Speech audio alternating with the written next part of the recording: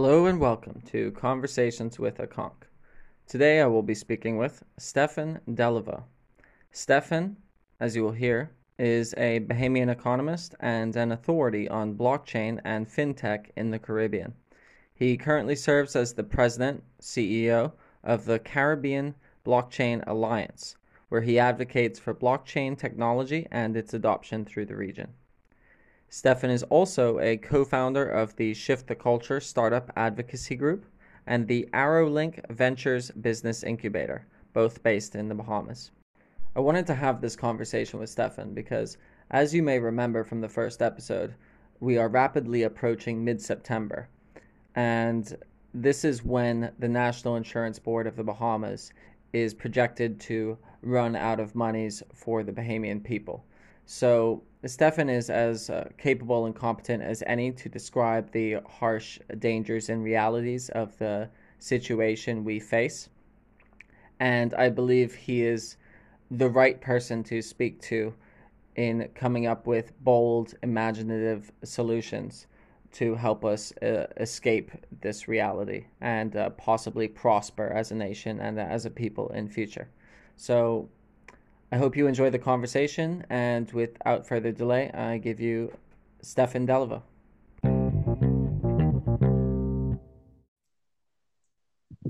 Hey, Stefen. Hey, How's it okay, we're going? back. Pretty good, pretty bad. Wow, pretty good. Oh, that's cool. I'll edit this because we sound like a bunch of dorks. Totally. Or maybe I'll leave it in for authenticity. We'll see how we feel at the end of it. We'll see how it Um, goes. yeah, yeah. So thanks for coming on the podcast. You're kind of the perfect person to have on right now. Um, I've introduced you in the intro, Hmm. you are one of the nation's leading economists and experts on fintech, which is some sort of portmanteau of financial technology, I'm assuming. Yes, Yes. Okay. And you are also the president of the Caribbean Blockchain Alliance. mhm, that is correct. Okay. So the reason for perhaps for our international listeners or maybe any listeners who haven't listened to the previous episode, the reason I wanted to have you on is because we are in month 7 of coronavirus lockdown conditions, and we are peeking over the edge of an economic precipice. We are in the Bahamas, a small island nation, 700 islands, about 400,000 people, and our primary industry is tourism. And in episode 1, I spoke with Travis Robinson, a member of Parliament, and he and well, this is common knowledge at this point, but we are basically geared to run out of money in 2 weeks. And by run out of money, I mean the National Insurance Board of the Bahamas is about to deplete its reserves, which means that it will not be able to continue extending payments to unemployed Bahamian citizens. So according to Travis, we've run through about 10 years of savings in 7 months because we've never had such levels of unemployment. And the economic reality on the ground is that 80% of Bahamian citizens have less than $500 to their name. So now, so it's not a pretty picture, and I just wanted to frame it, and I was hoping we could start by you introducing yourself and maybe saying a little bit about what it is that you do. Sure. So as you said, my background's in economics, and I run the Caribbean Blockchain Alliance, which is basically an advocacy group for the adoption and the use of blockchain technology, not only in the Bahamas, but also in the wider Caribbean. Um, so how we operate is we kind of split into two parts where you have education first, which is mainly in terms of, I mean, the long-term goal is to get, blockchain technology education into schools throughout the region, but also a separate focus on maybe software developers because they're the ones who kind of build the technology at the end of the day. So we want to make sure that at the end of the day, not you don't only have people who understand the technology, which is very important, but you also have people who can build and create these things and actually, create new industries with them. So you have the education side, which we're, actually in the middle of ramping up. And then on the other side, you have what's basically a lobbying effort where we engage with governments, regulators, other stakeholders to basically push for better adoption of the technology, better embrace of maybe either local or international blockchain companies to operate and to have better laws and regulations surrounding the industry in the Caribbean.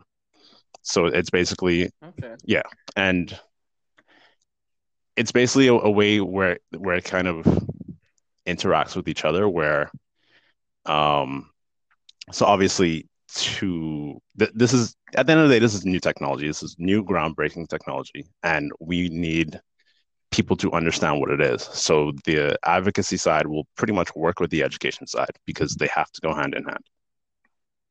Mm-hmm. So, question: why would the Bahamian government or the Bahamian people even care about this technology when everything we do works fine as it is? Does it though? No. But I, I beg to joke in there. Yeah.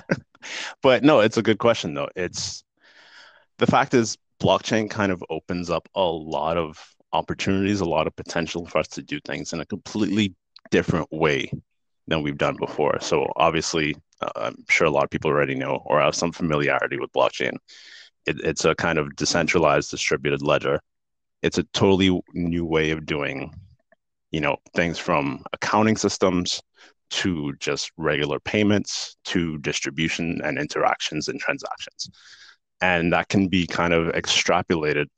It can be extrapolated into both public sector and private sector, both for general operations, maybe um, government product, not products, but government technology, and just a, kind of a general upgrade, really, of the technology we use and the systems we use, where you could kind of, because, and you would know, but other people may not know, our governments right now, our government agencies, their systems are completely siloed.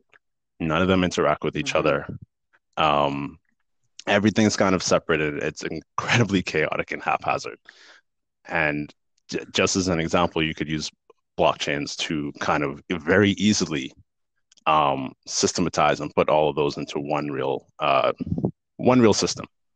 And that would greatly increase, things like ease of doing business, just general operations. It's streamlining it really. So it would remove the friction between in the communication process between the various ministry or organs of government, and perhaps create a seamless user experience so citizens better interact with their government. Yeah, massively. And it would do it in a much more automatized way, a much more automated way. Mm, mm.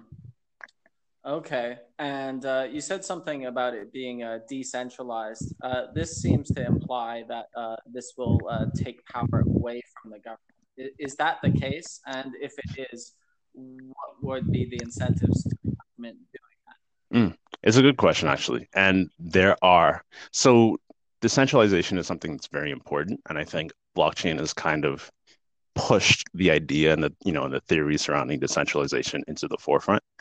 But at the same time, that? decentralization isn't a binary. It's not, is it centralized or is it decentralized? It kind of goes in Mm-hmm. varying degrees. So you can have, and there are different kinds of blockchains. Like there are the big open public, as they call them, fully or almost fully decentralized blockchains, but you have some that are much less decentralized, where they're much more what they call like private or permissioned, and they're Mm-hmm. maybe used for certain small things, maybe just a company that wants to use it internally. And they don't necessarily have to. They still keep some level of control, really. So if you have, say, a company or a government, they can still benefit from a bit more of the increased decentralization, but they also get so much more on the other hand, in terms of like the transparency, the security, the automation, just the seamlessness of how it works. So Okay. there's not that. So obviously it depends on how you structure it, but you can do it in a way where they don't, because obviously governments want to keep power at the end of the day, but you can do it where they still have a lot of control over what happens in, their own maybe private blockchain. Okay. Well, I mean that fits with the stated purpose of this government. This government campaign on being one of the most transparent administrations in history. I believe they campaigned on bringing in the Freedom of Information Act. So, Mm. I mean, that's one of the reasons that I'm a big fan of this administration. Uh, Frankly, and it's funny. Going on social media, I see a lot of people complaining about this government, but I feel like everyone has the memory of a goldfish because they're forgetting literally that the last administration basically what bankrupted us and sent us back down to credit rating. It's true. And I don't want to get into particular politics too much, but I definitely think the goal really is to kind of put these systems in place where it doesn't even matter who the administration is. You will always have Mm-hmm. some level of transparency. So I'll give you a kind of interesting example. So in China, where things are obviously much more centralized, Mm-hmm. government has a lot more control. There have been instances of people using blockchains to just kind of ascribe messages into them. And it's kind of hard to explain, but you can basically send transactions via blockchains that have, just maybe some kind of text or some kind of message in them. Um, but Mm-hmm. that way, because blockchains are mostly immutable, as in they can't be changed or edited, and they are long lasting, basically into ad infinitum.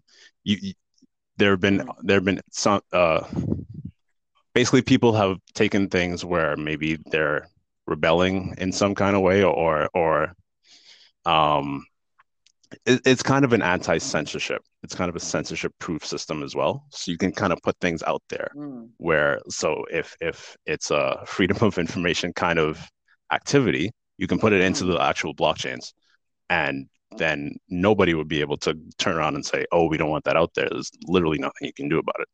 So it's kind of I Mm-hmm. actually, I think probably the most important aspect of blockchains overall, in an international kind of global way, is the censorship resistant aspect of it. That's really important in an age where governments are, at least on the world stage, appear to be increasingly tyrannical. What you just said reminds me of the saying, "The internet is written in ink, not pencil." So Uh, this is a good example of that. So we're yes, we've framed out the situation we're in. The reason I wanted to speak to you because I have a personal belief that these cryptocurrencies and blockchain technologies and just technology in general could solve our issues. As I was wondering, as an economist, could you perhaps maybe dig into a little into the Bahamian economy and really maybe just a little backstory on it. What is the situation that we're in? Because the Bahamian economy, it's not an economy like most other economies. It's unique in many ways. Could you dig in a little into that? yeah, no, definitely.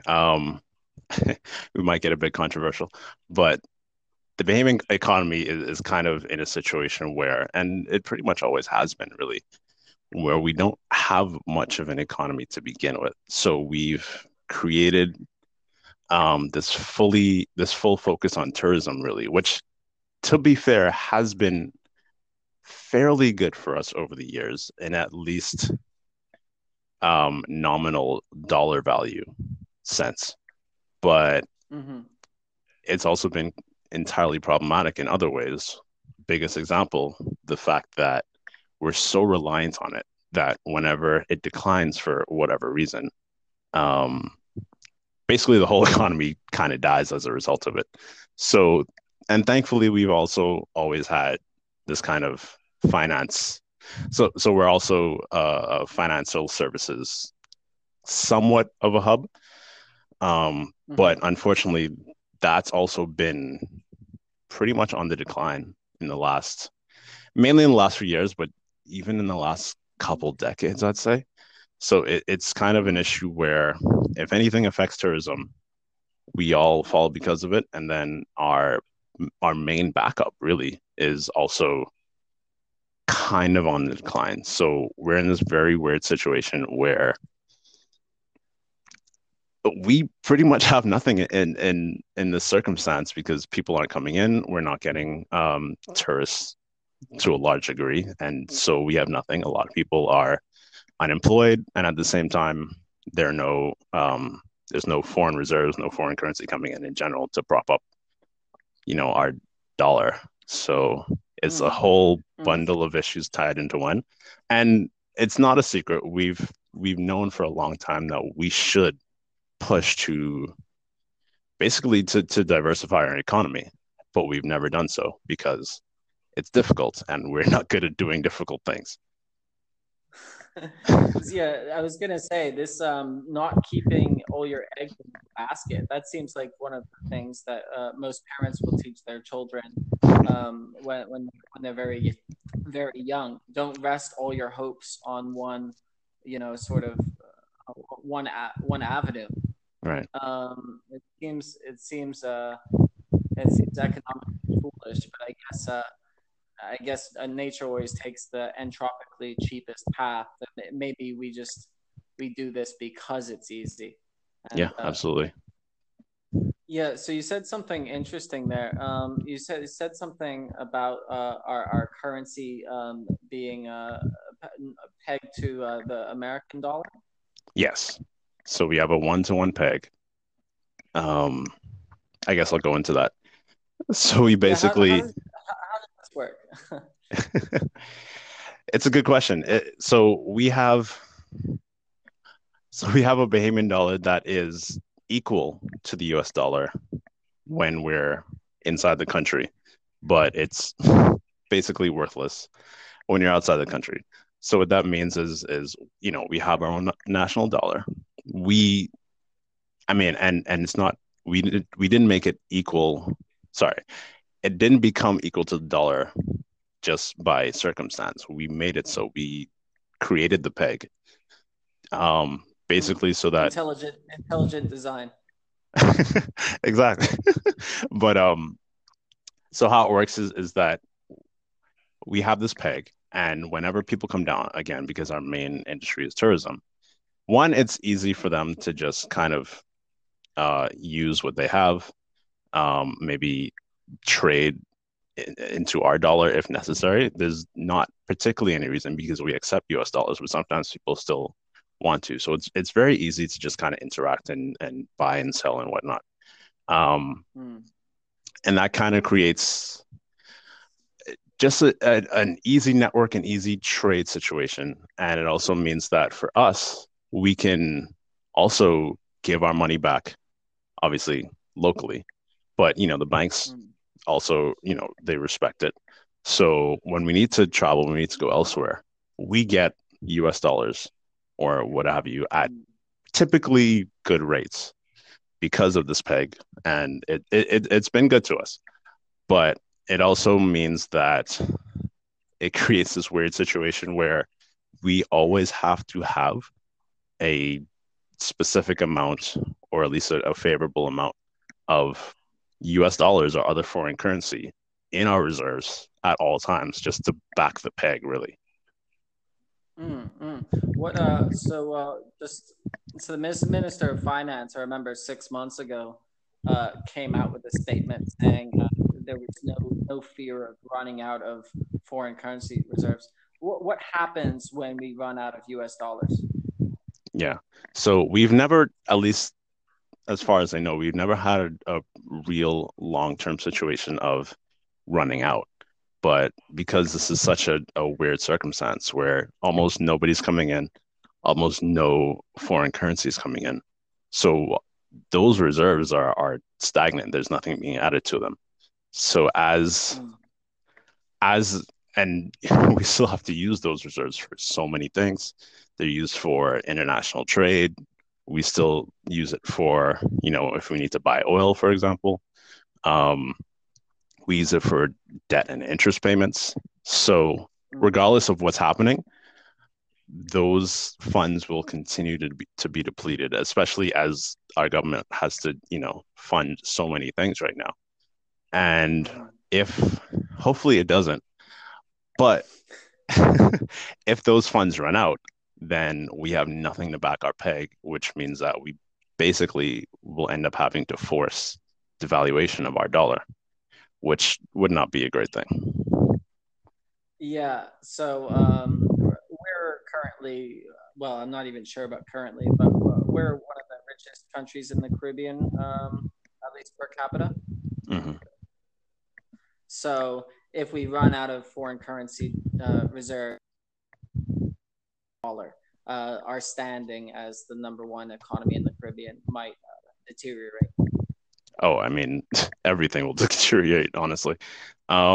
Because, and that's mainly because we import just about everything. I think even food wise, or just goods in general, it's about 95% of the things that we consume are imported. So if we have to devalue our dollar for any reason, then just imagine how that kind of affects our imports. We automatically have less value in, our bank accounts, in our government accounts, and for us to continue going in the same way where we're importing anything, it's like you automatically lose a chunk of your money, and you still have to pay the same amounts.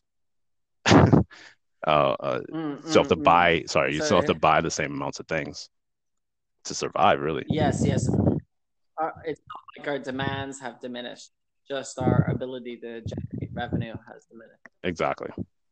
Mm.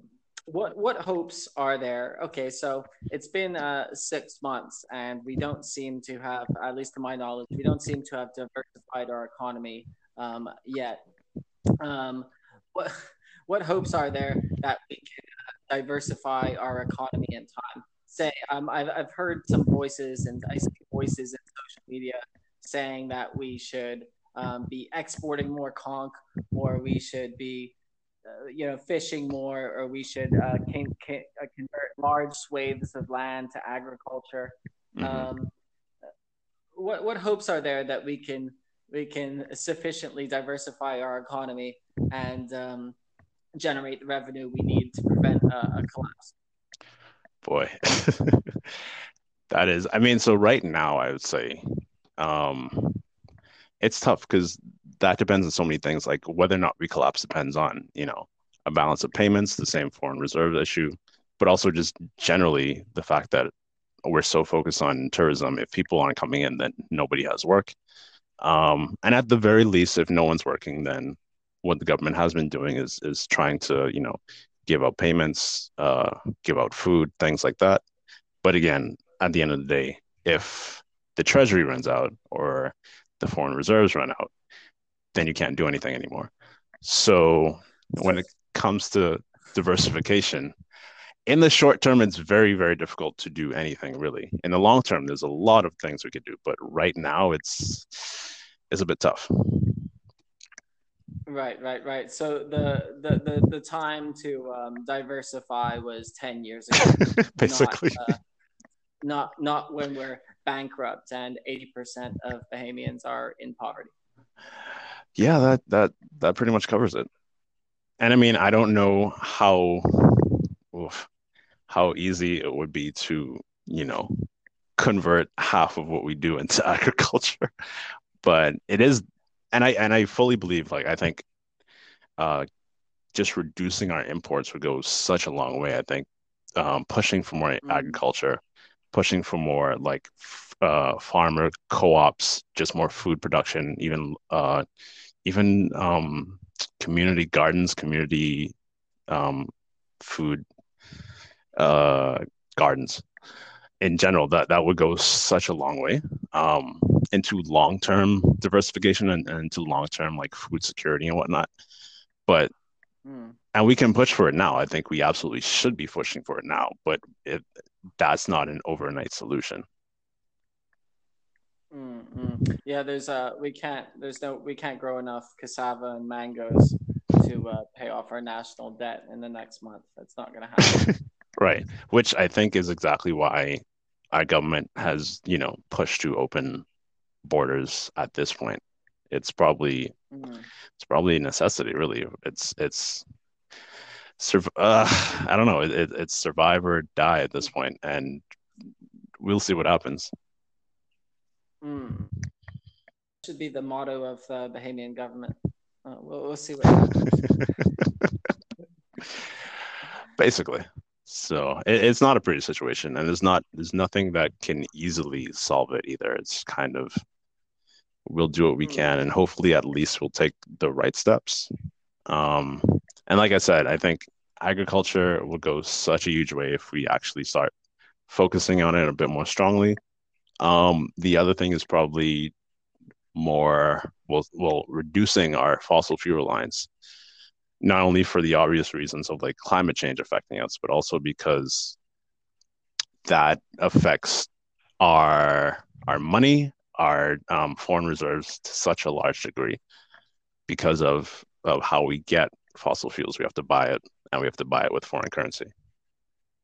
yeah, I believe it's is it $4 billion a year, a third of our GDP that goes towards fossil fuels purchase? Yeah, that sounds absolutely right.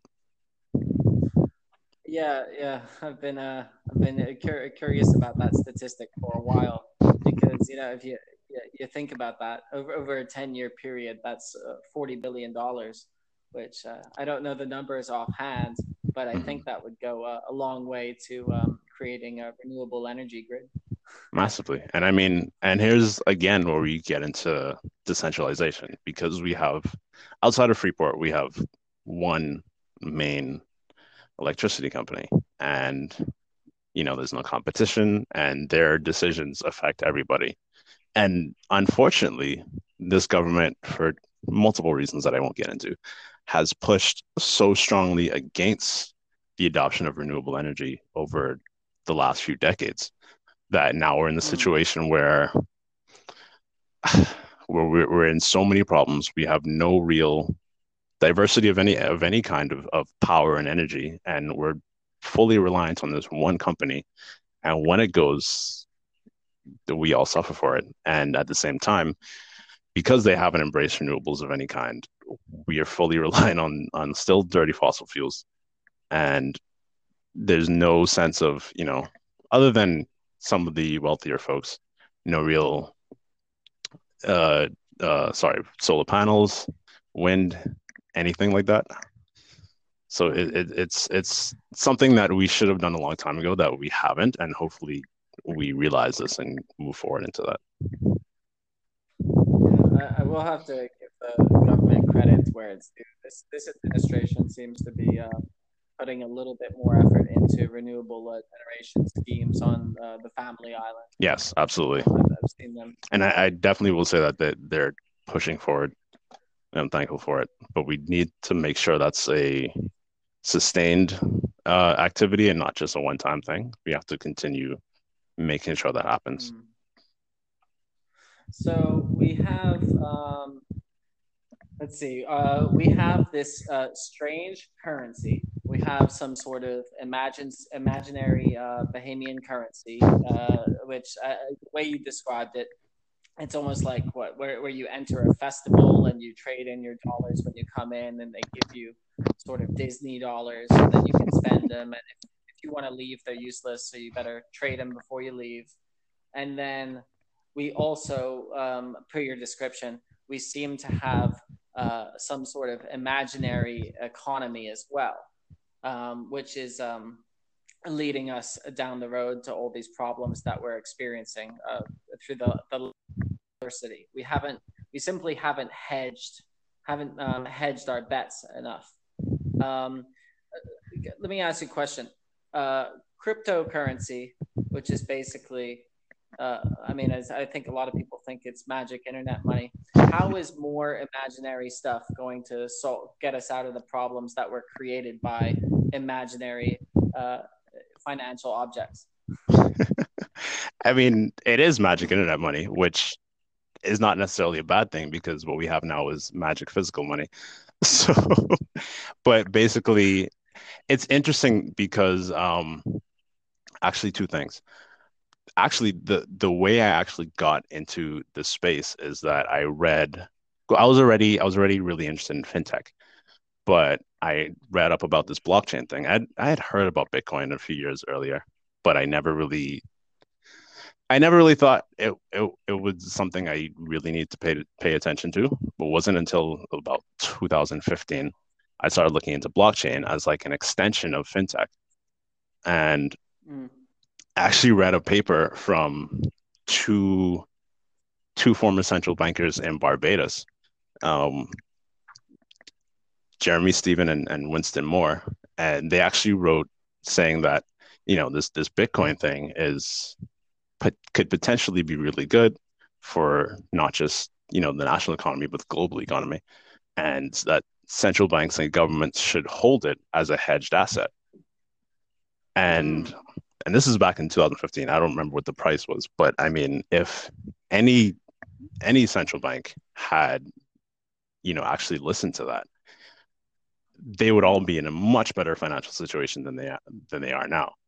Um, Mm. but going back to the idea of what this is and what this money is, I mean, it's the fact that all money is fake, all money is imaginary, and all you do is take the prescribed value of it, and all money really relies on is scarcity and consensus at the end of the day. So you have gold, for example, which is obviously physically scarce. You have dollars, which are not particularly scarce because governments can print them, but only governments can print them. So you still have this kind of legal scarcity at the end of the day. And Bitcoin, Quite quick question on that. mhm, So as we see when we look at America, America has printed what? The Federal Reserve has printed something like $8 trillion this year yeah, to hedge against. Why can't? So I'm assuming the Bahamian government can't do no, and that's particularly because we use a peg system. If we didn't, we could. Um, that. Mm-hmm.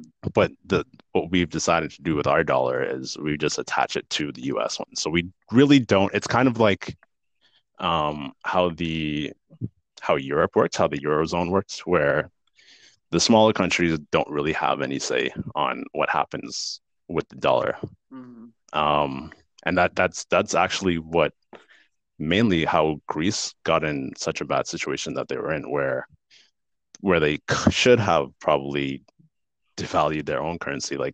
Things were so bad that that may have actually been better long term. They couldn't because Mm. they were using a euro. Um, we kind of are in the same position where we can't really engage in monetary policy because we are completely tied to the US dollar, which means that how our money works is basically what our money's value is tied to them, Mm-hmm. and we kind of just do what they do. Or No, yeah, question. This is if the USA prints $8 trillion, do we get to expand our economy in proportion to that? Because it seems like they're sort of rigging the system. They're injecting a large amount of currency into a closed system, right. which I mean that in effect that kind of dilutes our dollar. And in fact, yeah, it does because our dollar is just tied to them at the end of the day.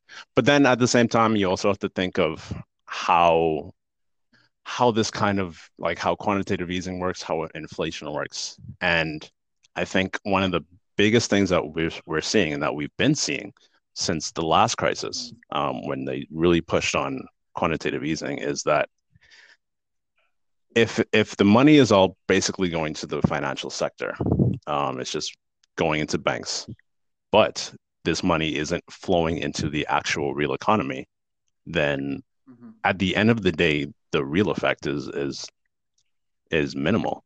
There's almost no full effect, which is actually why, as much as they've been printing, you haven't seen much inflation in the U.S. economy, Mm. at least for the main kind of industries, just because you've seen massive asset inflation, and that's because the money's gone almost completely into the financial sector and the financial system, but into the real economy, there's not been that much um, difference, and So people aren't actually getting any wealthier. They're actually getting poorer because all that money is going yeah, into one particular place. yeah, I was gonna say only 1.5 trillion of that money actually went to U.S. citizens, and the remainder went into, I guess, asset inflation, as you say. So my guess is, I mean, I'm no economist. Maybe you can correct me if I'm wrong, but my guess is that the reason we haven't seen any inflation is because all the inflation that we're seeing is an inflated gap in income disparity between the richest and the poorest citizens. Yep. And as we're seeing, that gap is widening massively, especially during this pandemic, because, well, I mean, they're still getting money, and most of these, like especially the large tech firms, they're thriving right now. While Mm, at least maybe, I don't know, 30 to 40% of people are unemployed and not creating any kind of economic activity. mm. So we're talking about crypto. We're talking about these big government pulling the these big economic levers. And part of me wants to say it's a blessing in disguise that the Bahamian government can't print its own money. That I mean, because right now it seems like they have full use. At least not this administration, but the last administration seemed to be pretty prolific with their use of the paper shredder. And I can only imagine how much damage could be caused if they had full use of a printer as well. That's, It's an interesting question, and I unfortunately haven't thought about that enough because I guess even me, I'm so used to us not being able to really utilize monetary policy. It is a very good question of what, kind of a quantitative easing here could or would result in. But you know, the Christian Council would be like, "What is that? Some sort of Harry Potter spell?" nice. But no, I um, mean, yeah, I just don't know. yeah, no, I mean that's a hypothetical we could dig into Yeah, sometime. I'll Um, definitely think about that some so more. so my conversation with Travis Robinson, he estimated when we were talking about the amount of Bahamians living below the poverty line with less than Hmm. $500 to their name. He estimated that the income disparity gap would treble during this crisis, and mostly because the key industries that seem to have been affected worldwide are restaurants, movie theaters, maybe sports arenas, Hmm. anywhere where lots of people need to congregate for the business to make money. And Right. for me, these sorts of businesses are basically a microcosm, or rather, the Bahamas is a macrocosm of a hotel or a restaurant. And what Travis was explaining to me is that the poorest communities in the Bahamas, the least economically developed, these are actually the labor engines of the Bahamas.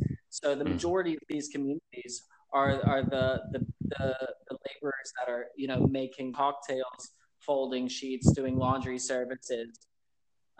They're providing all the labor to sustain this. So I guess my question is we're talking on this a very high level of what governments can do, and what I was wondering is how do any of these policies benefit the average Bahamian citizen, the Mm. 4 out of 5 Bahamian citizens that are facing economic despair? Because if the government say it borrows money, how does that even get back to the citizens that need it most? I actually think you put it really well just now, where basically our entire economy is almost fully analog. There's no real use or utilization of anything digital or any real use of technology. And I mean, a lot of the local companies, a lot of the local, restaurants, small businesses, they don't even have a website. So it's almost a fully analog kind of system. And in times like these, as you said, where you don't have the normal type of interactions or people congregating in one place, all of those things basically die because there's no real way to get around that. So it's a very tough situation. And as you said, the gap is increasing here, just like in the US, because um, from middle class and up, most people are still working because they're either working some kind of finance job or whatever, where they can still continue doing what they're doing, but from home. A lot of people working from home. But in the case of like the smaller businesses, a lot of people can't do that because it's not based on that kind of work. So just in general, that gap is increasing. And of course, there are things like, you have um, wealthier people have more access to global networks, global markets there. And I mean, the US stock markets right now, again, there's this crazy asset inflation that's been happening over the last decade. And the more access they have to that, the more that gap increases. Because generally, lower class people they barely have access to local markets, let alone foreign markets. Yeah, So it's the internet is not universalized down here, so it's not like we equip all of our citizens with internet or the education to use these services. Not everyone has the same capabilities. Otherwise, I guess they would be more capable of transitioning to yeah, making money online. So, absolutely. So I mean, even I think a long-term goal for us, I mean, outside of the regular diversification necessity, I think just increasing access and use of technology in general. Like even like if you think about the guys who sell coconuts on the side of the road, if they had like a digital wallet, mm-hmm. that would already increase um how they operate in a large degree. And that's low hanging fruit. Yeah, and not only that, but I mean, this has bothered me for a while. We're stuck in a pandemic where just coming into contact with other humans increases the risk of viral spread. Yet Mhm. everyone is touching money and handing it to everyone.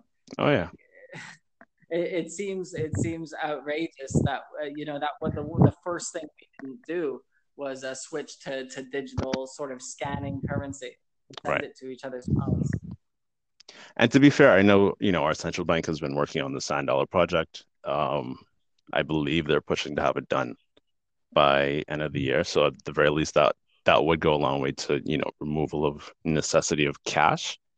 Um, What is the sand dollar for international listeners who might not know? ah, so it's basically a what they call a central bank digital currency, where you have usually a blockchain based, but obviously like a private blockchain that they still have Mm. general control over.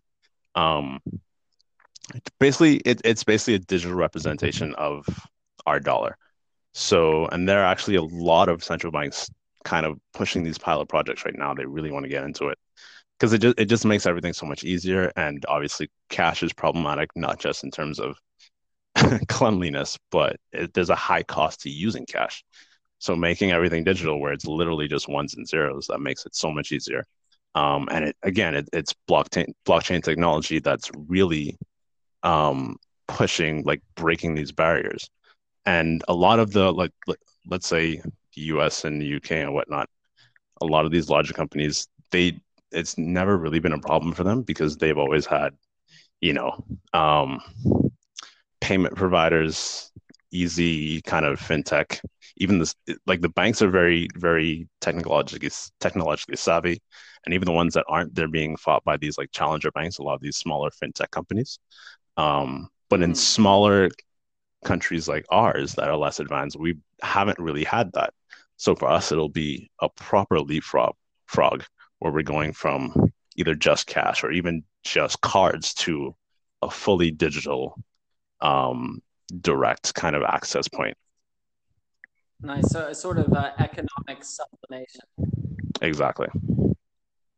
If you remember your physics, solid to a gas. Yeah, no, that's actually a Yeah, great way to put it. yeah, I like that. I'm coining terms left and right here. You So should do this for a yeah, living. yeah, yeah. I wish Jesus maybe I could get paid with some of that fake internet money. There you go. Um, okay, so sand dollar is a copy of a copy of a copy. Um, let's Simulacrum. okay. Yeah, it's a similar. Oh God, I love that word. Um, so we're in a situation. Everyone's so our 80% of our people are out of work, less than $500. We're set to open up. We hope it's going to be in time to not suffer too much suffering and hardships. Um, I we you sent me. We both just watched the address the other day on the signing of the property in Eleuthera. I believe it's Jack's Bay. Yes. Um, the sticking we haven't discussed this. I'm glad because I wanted to get your reaction. Yes, my heart sort of jumped a beat when I heard them describe it as a second Atlantis. Um, what are what's how what is this? What do you think about it, and how does it solve our economic troubles, or at least solve? Yeah. I'll try to watch my words a bit, but basically, again, we've operated this whole time as a tourism country, a tourism entity, where our main kind of established method of economic interaction in general has been these large, massive resorts. And what this is, this development in Eleuthera is basically another extension of that. And Mm. granted, I will be a bit fair that this isn't new. This is something that, the owners or whatever have been working on for, I think, around a decade. But Mm-hmm. it's just insane that it's happening right now because it kind of shows fully, it bears fully that we are still firmly entrenched in this kind of mentality where we just want You, to you fill can our say the islands word. with a bunch of resorts that hopefully we think are just going to bring all these tourists and that's it. Like So, we have no other way of developing or no other method of developing our islands properly. well, it's not an inability less than it is an unwillingness. Or, I Yes. mean, I have quite a bit of sympathy with the project because, for me, it's a necessary evil. There are times to debate economic diversity. There are Mhm. times to, do the SWOT analysis of the economy and what we can do to improve our standing globally. But now is not one of those times with NIB set to run out of money in 2 weeks. So for me, at least, it seems like a necessary evil. Um, I And had I see where you're go coming on. from, and I see where you're coming from, and I would agree with that. There's also the potential problem of, if we still have to kind of wait and see how tourism in general is kind of affected after all this, and not only tourism, but also like typical things like people flying. So Mm. it is still a gamble at the end of the day, even though it's one that's we've seen been okay. But yeah, Mm-hmm. this kind of changes everything. So we'll see. So I had and just because it seemed like you were about to say the word, but I'm going to go ahead and just say, well, I'm going to quote Aaron Green. I had Aaron on the podcast last week to speak about human rights, Oh, nice. and we didn't get into it, but she mentioned the word. She said we're running a plantation economy. Is what does do you agree with her sentiments at all? Is there anything you can say on that? Wolf. But yeah, no, it's 100% true, and I'd be completely disingenuous if I said otherwise. Because as I said, we've created this economy that's based on I'm gonna go ahead and say neocolonialism, and where it's a service-based economy that's completely service-based to where Hmm. the visitors, because I mean, you have simple things like, when you go into a store, the customer's always right, Hmm. which Hmm. ends as soon as you leave the store. But when you're dealing with a tourism situation, like as long as that person is there, you kind of have to Hmm. keep that mentality. And that could last for a long time 40 with, years. if they're 40 years. there. Exactly. So it's definitely it's a mentality that kind of leaks into every interaction, really, and not only into how we view ourselves, but how we view um, anyone else, really, that comes into the country or that we have to do business with, for example. It's not very Mm, empowering. I'll put it that way. I was gonna say it might even contribute to little bit of our sort of xenophobia that we have.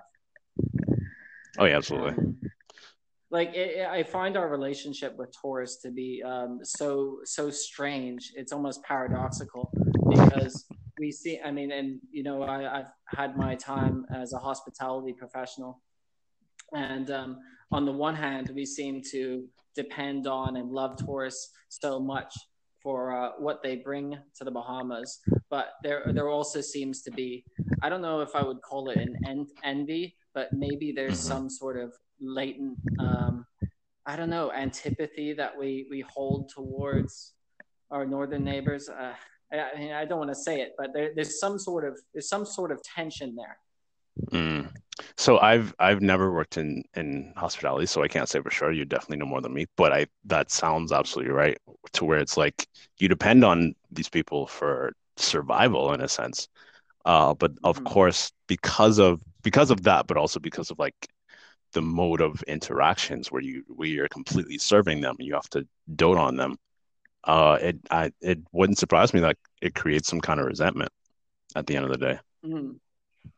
So so in the back to the property Jack's Bay, I noticed the big selling point was that it's going to be the number one living area in the world in terms of quality, but also it's going to be a private community. So it's going Yeah. to be the best in the world, but also I'm assuming Bahamians aren't really expected to go in there or live in there. Yeah, unless they're, maids or whatnot, which, as you can see, that would explain the resentment. So where Yeah. you live in a country that's like you're a citizen of the country, but there are certain places you can't enjoy certain things or may not even be allowed to go, which is Mm, mm, insane. mm. And it seems as if we're cordoning off more and more of these areas. Right. And it kind of increases the worst of a position we're in because we get desperate and we feel like, and of course, we're not going to do the work of properly creating new industries and whatnot. So we just say, okay, well, we'll just give you whatever you want. And to be fair, that's what we've done for a long time, and it's fully detrimental. And it kind of affects every Bahamian, whether it's in terms of where people can go, property and housing prices. It, Mhm. it it becomes more and more prohibitive for like your average individual.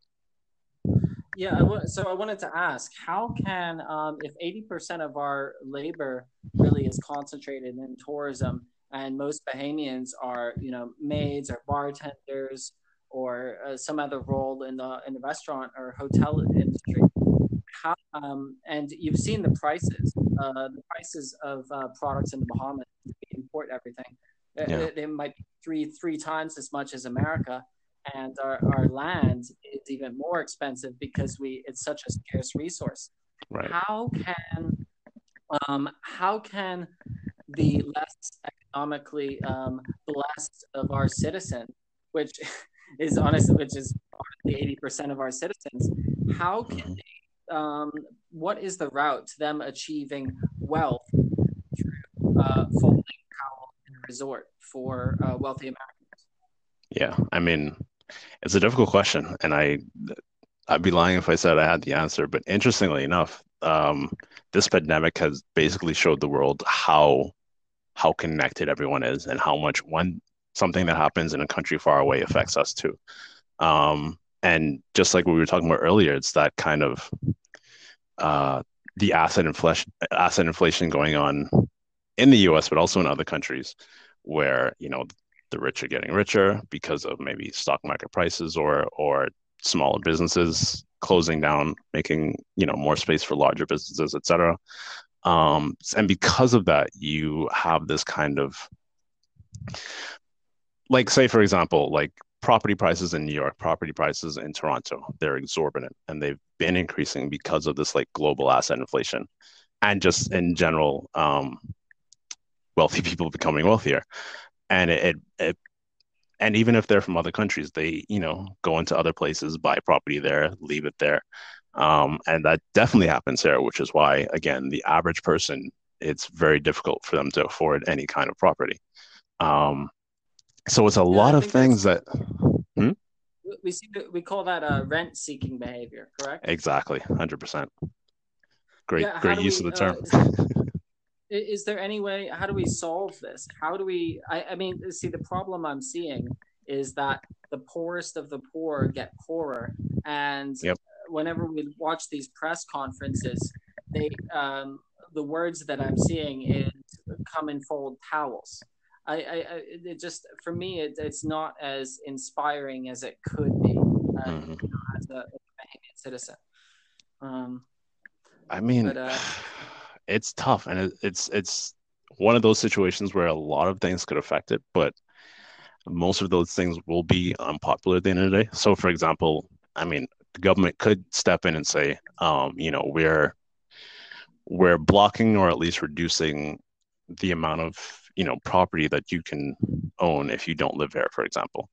Um, mm, but that takes a lot of guts to do as a government, especially when again we're so beholden to foreign money. Um, on the other side, on the labor side, maybe you could have more, well, one more labor organizing in general, but also more things like cooperatives where people are mm, creating their own small businesses, creating their own industries together in ways that the wealth is a bit more shared, and people are kind of operating in their own unit rather than as an individual. And I think even just that, like, the proliferation of co-ops would go a long way because we do have a weird, very American individualist mentality in this country, and it does not work for us. And I think even things like, again, uh, more people on the labor side kind of working together to build that would definitely go a long way. And it's something that they could do outside of, foreign entities or government policies and whatnot. yeah, that actually that really strikes a chord with me. I think American individualism, that sort of objectivism, is probably the worst import that we've taken in from America because it just doesn't suit our nature. We are such a close knit family based community. I mean, even Exactly. I think we have the most churches per capita. We have large extended families. We really are more dependent on each other than in America. So 100%. I like your suggestions there. And it goes Stefen, down to really what democracy is at the end of the day, because if you vote for a government, but that's pretty much where the extent of your, you know, democratic kind of interaction ends. There's no democracy in the workplace, for example. There's no kind of real ownership or decision making in, the institution that you go to every single day and where you spend mm, most of your time. So it's a very important way to, and again, this goes back down to decentralization, where, mhm. and I'm actually really interested in seeing what people create in terms of blockchain based businesses, and I mean that in terms of like fully using blockchain for, their organizational processes, but we can go into that another time. Um, Sure. but that's fully like a kind of a mentality that needs to be proliferated, where people have more ownership and have more access, have more, say in what happens on a day-to-day basis. I 100% agree. Empowerment, ownership, sort of Jocko Willink style, would really make us more independent. It's the Um, only way forward. yeah, we're coming up on an hour now. I'm mindful of your time, of course. Uh, it is a work day. I appreciate you giving up your lunch hour for me.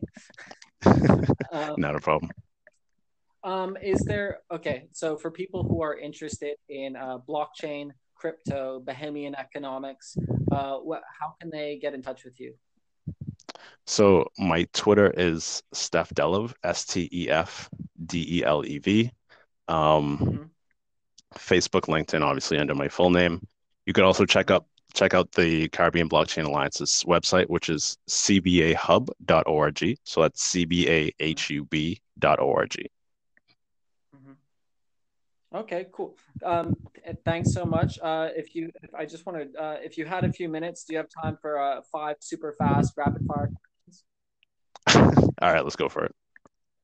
Okay, you can answer in one word or as many words as you like. They're fun and easy. I like to end a really long and depressing economic conversation with some fun insights into our culture. So, um, Nice. so question one: Click or Sans? Click.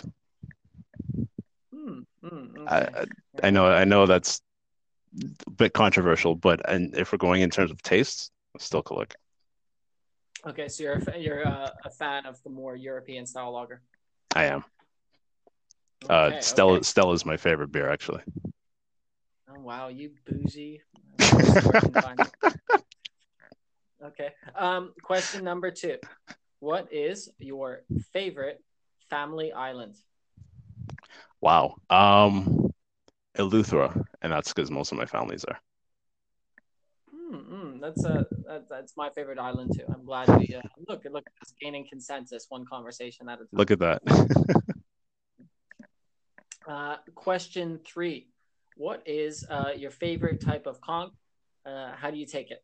What's the best way? Oh, that's a tough question. I'll go with fritters. Fritters. Yeah. Well, you really dived down. You dove down from the elitist tower I, you down know, to. I'm multifaceted. Oh no, that's hey, you're a true man of the people. And for international listeners, fritters are interesting because the joke is any con condemn fritters, which is it's usually conch flavored dough, and Yeah, you really hope you got to know the chef because you hope they stir the bucket to pieces so you ain't getting all dough. you got to go to Um, the right places. yeah, yeah. Um, question number four: Is the Bahamas a real place? Woof. We are. Yeah, no, we're not a real place. Oh gosh, and I actually don't. I'm not too hurt by that question because you're an economist, and that is not a real science. Absolutely fair. You know what? I've learned to accept it. And I've personally revolted against like a lot of aspects of, mainstream economics. So 100% right. That's good. Okay, well, now that we've settled that, um, last question, question five. This is the magic wand question. If you had magic wand and you can wave it and you could affect any change nationwide across our archipelago, what would you do? What would you wish for? Wow, that's a good one. Um, Boy, there's so many things. So I'm gonna split my answer in two, if that's okay. Uh, Actually, you know what? I'm gonna do something different. I'm gonna say proper regional integration, as in, more trade, more. just a better relationship in general with the wider Caribbean. Mm, mm, mm. Okay, and what would you hope that to achieve? So I think in terms of the global, I mean, there's a lot of things, right? But in terms of the global scale, that would make us a block, really, in terms of better, not only better access to the global economy Hmm. and also better, like maybe say trade rights, and things like that. Mainly because we try to do things unilaterally, we try to do things individually, and we get steamrolled over because of it, because we have no real power at the end of the day. And the That's more we interesting. integrate with the region, we kind of grow in strength, we go in power, we go in things that we could do. And long term, I would love to see not only that happen, but also a greater Caribbean connection with Africa as Africa grows in power. Mm. I really I vibe with that. It's almost like joining a poker game, late game, and you don't have too many chips. If Mm, we join with the countries, we could bring more chips to the table and actually maybe even last a few rounds before we get bullied off. right. That's actually a great way to put it. Yeah, yeah. Hey, Stefan, Mhm. thanks so much for coming on the podcast, and thanks for talking about the issues that face us and the possible solution. Of course. Thanks for having me. Yeah. Well, man, let's see what happens these next few weeks. Let's see if we run out of money, or if we don't run out of money, or if we borrow money, or if we, find some oil and extract it. I hope we can we can chat again and maybe discuss going on in the future. Yeah. And probably should buy Bitcoin. Yes, yes, yes. I'll be coming to you for that. Hey, thanks so much, man. We'll play catch up. No problem. Talk to you soon. All right. Yes, I. Bye. Thank you for listening to my conversation with Stefen Deleveaux. I hope it granted some insight into the Bahamian economy and its discontents. If you liked or enjoyed the podcast, please share it with your friends and family. Rating it high on your podcast app and sharing it is the best thing you can do. Um, and I'd really appreciate it. If you have any questions or want to get in touch with me, you can tweet me at Nassau Alex. That's at Nassau Alex. And you can email me at conversations with a conch. And I am going to get a shorter email soon. So thanks for listening. And I hope you tune in to the next episode.